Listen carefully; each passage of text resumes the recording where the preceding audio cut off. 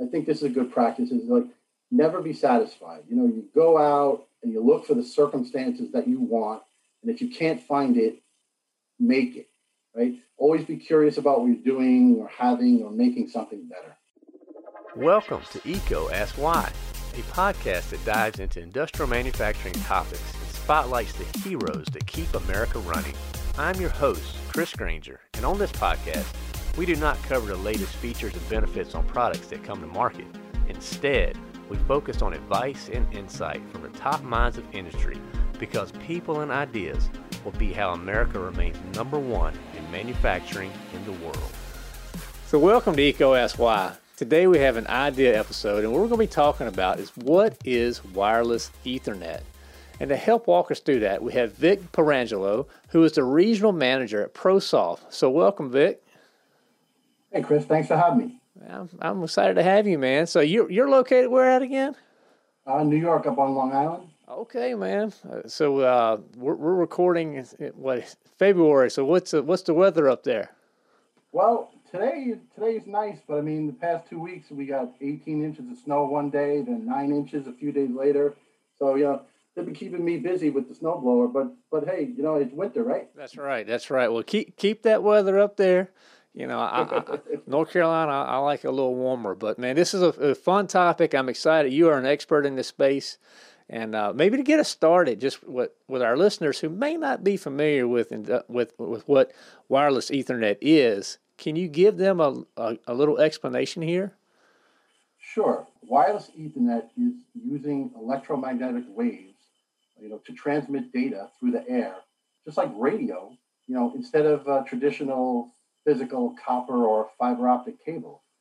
Cellular is another form of wireless. There's also 900 megahertz frequency hopping, which is an older form. It's kind of fading out. But, industrial Wi-Fi is another form of wireless Ethernet, and it's utilized in just hundreds of different industrial applications. I mean, it's essentially hardened, ruggedized form of 802.11 Wi-Fi, which is the same that you have in your house, right? I'm sure, Chris, there was a time when the computer in your house had an Ethernet cable running to a router, and now I'm guessing it's wireless. You had some previous episodes where you guys were talking about, just so many different applications and demystifying industrial Wi-Fi. I think it was Scott McNeil, and he got into great detail. I mean, he talked about UDP versus TCP packets and packet loss and latency values. I mean, the whole thing, roaming, and he stresses the importance of, doing a spectrum analysis versus just a site survey. And, he really talked about owning your airspace before you deploy a wireless solution. I like to say you've got to sniff the air. So, you have commercial products like, your phones and your TV and your tablets, but even like your thermostat and your doorbell. And now it's getting crazy. Now you have things like smart fish tanks and cat feeders. But industrial Wi-Fi, used in factory automation for whether it's discrete or process, this is what you're talking about: communications between industrial devices, right? Machine to machine, sensor to machine, mobile worker to machine, but you're just getting data from point A to point B wirelessly, and in really the most simple terms, you use wireless Ethernet when you can't or just don't want to use a cable. I mean, if you think about it, with wireless, there's no trenching. You don't need permits. You're not pulling wires, running conduit. You can hit long distances that you couldn't with the cable, or places you just don't have accessibility. You don't have to dig up blacktop. Sometimes it's just simpler, lower cost, and easier and faster to deploy. It opens up a whole new set of use cases that you just couldn't do before with a cable. Right.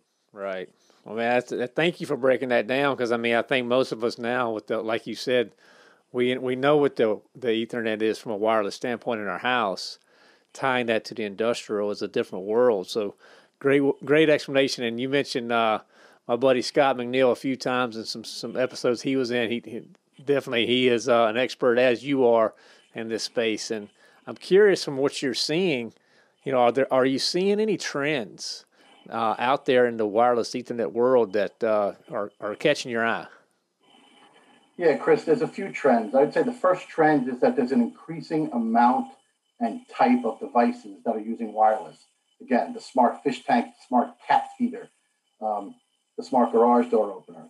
There's also, increased security concerns, and then there's increased, throughput requirements.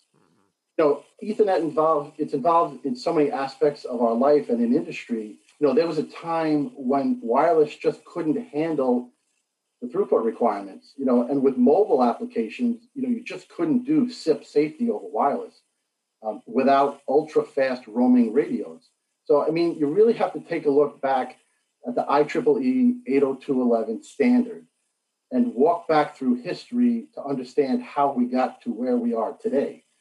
I think it started, 802.11 started with what was called the B Amendment, 1999, and that was 11 megabits per second. So as they discovered the capability and began to, forecast real applications, they found that 11 megabits per second just wasn't fast enough.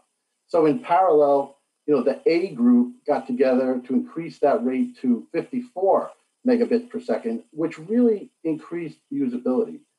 Then I think it was in 2003, the G group, they added 54 megabit capability to the 2.4 gigahertz band. After that, in 2009, when wireless was really gaining a lot of capability with what's called the N Amendment. Now along with greater speeds up to 300 megabits per second, they added the flexibility and the functionality in both 2.4 and 5 gigahertz bands. Plus, some new technology became available like channel bonding and MIMO antennas, or MIMO, depending on how you say it. And it goes on. The AC amendment increased the speeds up to 1 gigabit per second. And then finally, now, I think it's the AX amendment, which I think is supposed to be released this month. That has an estimated max rate up to 11 gigabits. I mean, you're talking about opening up an entire new potential for applications. It'll be exciting to see what happens when these technologies start entering applications, if they haven't already. Yeah, no doubt, man. I mean, thank you for walking us through that history and the evolution there. And for the listener out there that may be listening, Vic, that's not the expert that you are, can you break it down for a fifth grader? How does it work? Sure. So Wi-Fi basically works as an AP, as an access point, and you establish a network for client devices to connect to the access point. The client devices need to operate on the same frequency. They need to have the same network name and a WPA phrase to link up, right? You go to your buddy's house. I heard you say you're always asking, hey, what's your password, right? So once they link, the access point and the clients will communicate. It is exactly the same as, the router in your house, your smart TV, garage door. Those are all devices that connect to communicate to an access point. So the cool thing is some clients can also be repeaters, right? So these radios act as a client, but they can also repeat the signal off to another client, which may be out of range of the access point. You might have a similar setup in your house, something like an Orbi mesh network. This allows a good signal to hit the far side of the house away from your access point when the access point, can't hit it directly. And believe me, this is a great investment to keep the wife and kids from complaining. Right. That's right. Very good. So, I mean, I really like how you break that down, the access point, and then have the different repeaters. So when you think through from an industrial standpoint, these environments, man, you've been in them. They can be very challenging, to say the least. So what are some headwinds that you see these industrial users experiencing that may be helpful for them to know, prior to actually designing that system? So there's a few headwinds. I mean, number one, the throughput over wireless is generally slower than a physical cable. Okay. The radio technology might catch up over time, but at this point, if you have some ultra high throughput requirement, like you're streaming 4K video, a cable is going to beat wireless, right? That's one thing. Also, there's a perceived reliability issue with wireless. Now, that can really be nipped in the bud by just doing a proper site survey and spectrum analysis before deployment. I mean, you want to size the cables properly. You want to select the right antennas for the application. And, also being a little bit vigilant. I mean, you want to look for rogue signals, which maybe aren't there today, but could pop up tomorrow and interfere with the operation. Another thing, line of sight is very important. Perfect line of sight is always helpful, but sometimes environmental factors come into play. I mean, a wireless network might work perfectly for years, and then all of a sudden it gets flaky, because a tree grew in the way, right, and interfered with the signal. But only in the summer. It works fine in the winter because when the leaves are in bloom. So Right. when someone comes to me and is considering using wireless Ethernet, I always ask 10 questions. What kind of devices are you connecting? That's important. How many devices are you connecting? And keep in mind, you might add more devices later. How much data are you moving? Is it SIP safety? How often do you need to send that data? What are the environmental factors, like we're talking about the tree? But also, is it indoor in a warehouse with a lot of metal beams, or is it outdoor with perfect line of sight? And then there's different types of antennas you could use. What are the local laws for wireless? It doesn't really apply in the U.S., but if you're deploying the solution outside of the U.S., there might be laws, that come into play.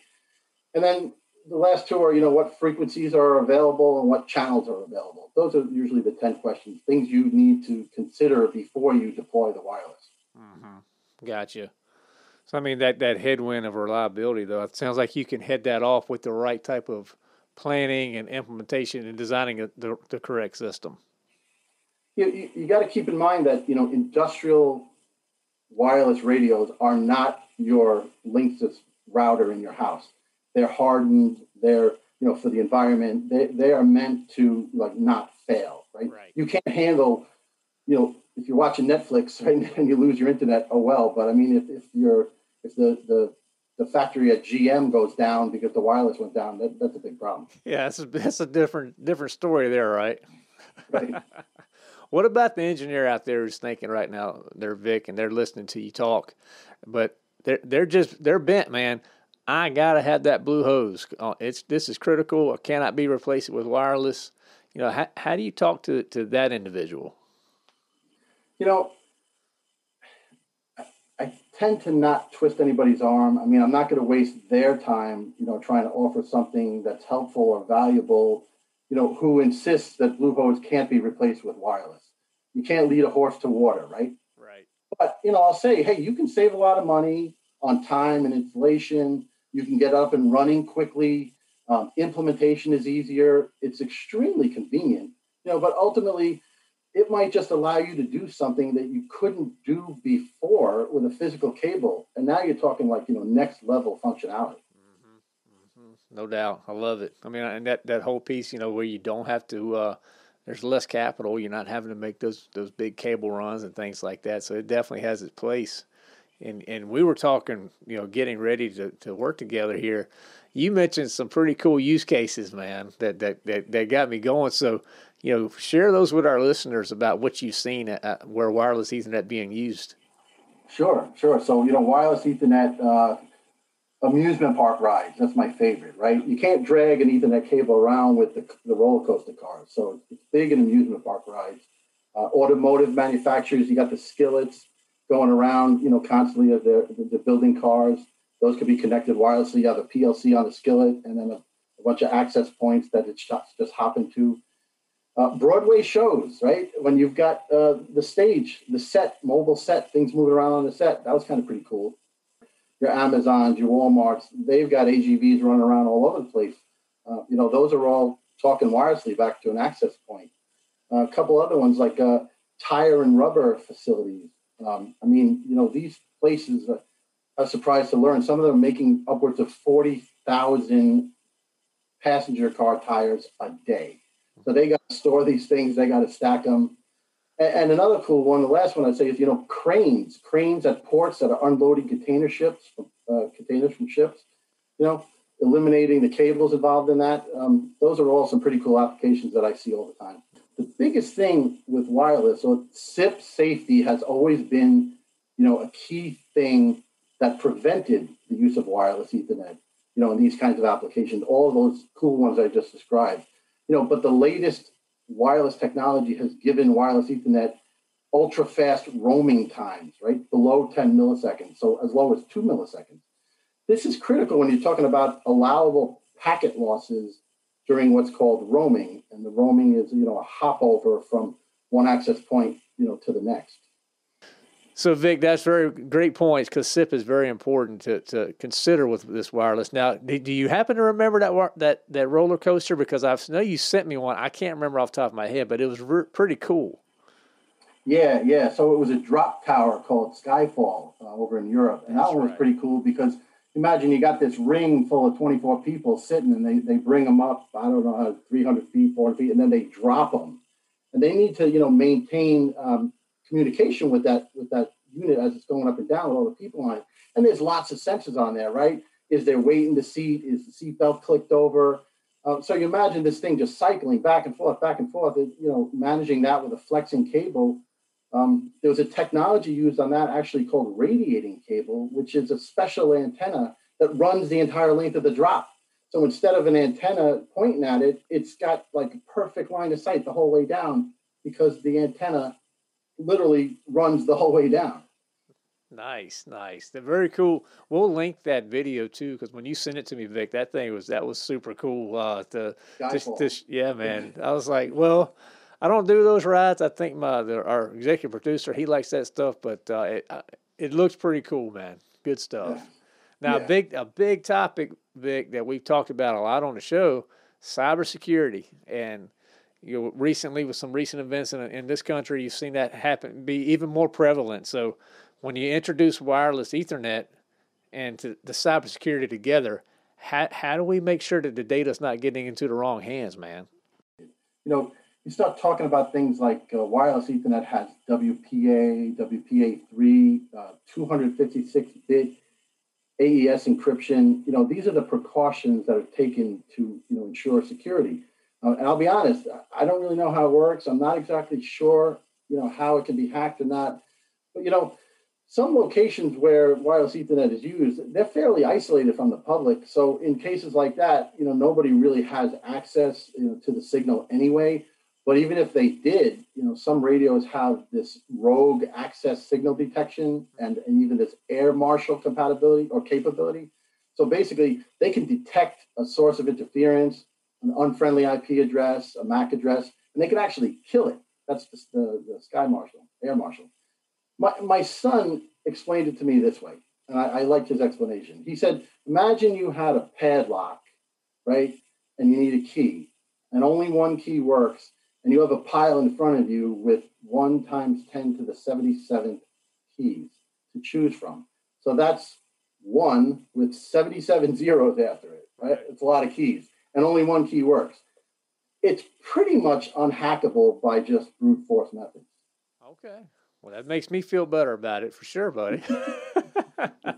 How about the engineer? You mentioned your son or any young engineer out there that's interested in learning about some of these best practices that you've been unpacking. Where should they be investing some time to get better? So as far as best practices, I think I could think of 4. I mean, the first one, I think the biggest one is to find mentors. I mean, this is extremely important. Invest the time to find the people who have proven to be good at what you want to do, right? Like system design, they're out there. You can learn from them. These are very successful people. You'll eventually grow beyond what they are, but most of them are very happy to help. They want to talk about what they know, what they've learned and to share with you. I learned a lot just listening to your podcast. I mean, that's one, read. I like to read biographies and audiobooks, while I'm driving, because I can learn in 2 hours or in 2 days what it took an expert decades to learn, right? It's all compressed into 2 hours. That's very efficient. I think that's a great practice. Another one is, really organize your notes. I write everything down. And I'm not talking about on a napkin. I journal. I have journals on my shelves here that go back into the late 80s. And I reference them once in a while on my bookshelves. And the last one, I think this is a good practice, is never be satisfied. You go out and you look for the circumstances that you want. And if you can't find it, make it. right? Always be curious about what you're doing or having or making something better. Right, no doubt. Well, Vic, this has been a lot of great information on this topic, and we call it EECO Ask Why. We'll always wrap up with the why. So for the listener that's out there that is interested in wireless Ethernet, why should industry embrace that technology and start utilizing its capabilities? So I don't think industry needs to embrace wireless just for the sake of adopting something new. But again, that's what we've been saying here. Ethernet, wireless Ethernet does offer a solution in an area where traditional Ethernet cable just doesn't work. It opens the door to new possibilities that didn't exist before, like, long distance. I mean, the max length of an Ethernet cable is 100 meters without a repeater. Wireless Ethernet can go miles, right? And then when you incorporate cellular, you can hit anywhere around the world. Chris, funny little fact, cellular coverage is the number 2 most available resource on the planet next to air. There you go. Cost, compare the cost like we talked about, running conduit, pulling wire, trenching under roads. Wireless deployment is so much easier sometimes. And then there was, the SIP safety we talked about. This is a big one. Older generation radios just didn't have, it couldn't cut it in mobile applications that require SIP safety. Now they can. And I think, look, Chris, there's all this talk about digital transformation, right? Industry 4.0, the IIoT, pick your subject headline. I've heard it said that the basis of any IIoT strategy is data. And I agree with that statement, but how do you get the data, right? I take it one step further and say the basis of any IIoT strategy is connectivity. You need to connect, get your hands on the data, and there's definitely data out there that just can't be reached with a cable. Right, no doubt. Love it. And hence, wireless Ethernet, they get you there. So for the listeners that want to learn more, connect with Vic, check out the show notes. We'll have all the resources and links there that he mentioned. Be able to connect with you directly on LinkedIn and other areas, as well as ProSoft. And Vic, man, thank you. This has been a lot of fun. I really enjoyed what you brought on this fun topic. Thank you, Chris. Thanks for having me. Absolutely. Thank you, sir. Thank you for listening to EECO Ask Why. This show is supported ad-free by Electrical Equipment Company. EECO is redefining the expectations of an electrical distributor by placing people and ideas before products. Please subscribe and share with your colleagues and friends. Also, leave comments, feedback, and any new topics that you would like to hear. To learn more or to share your insights, visit eecosky.com. That's EECOASKSWHY.com.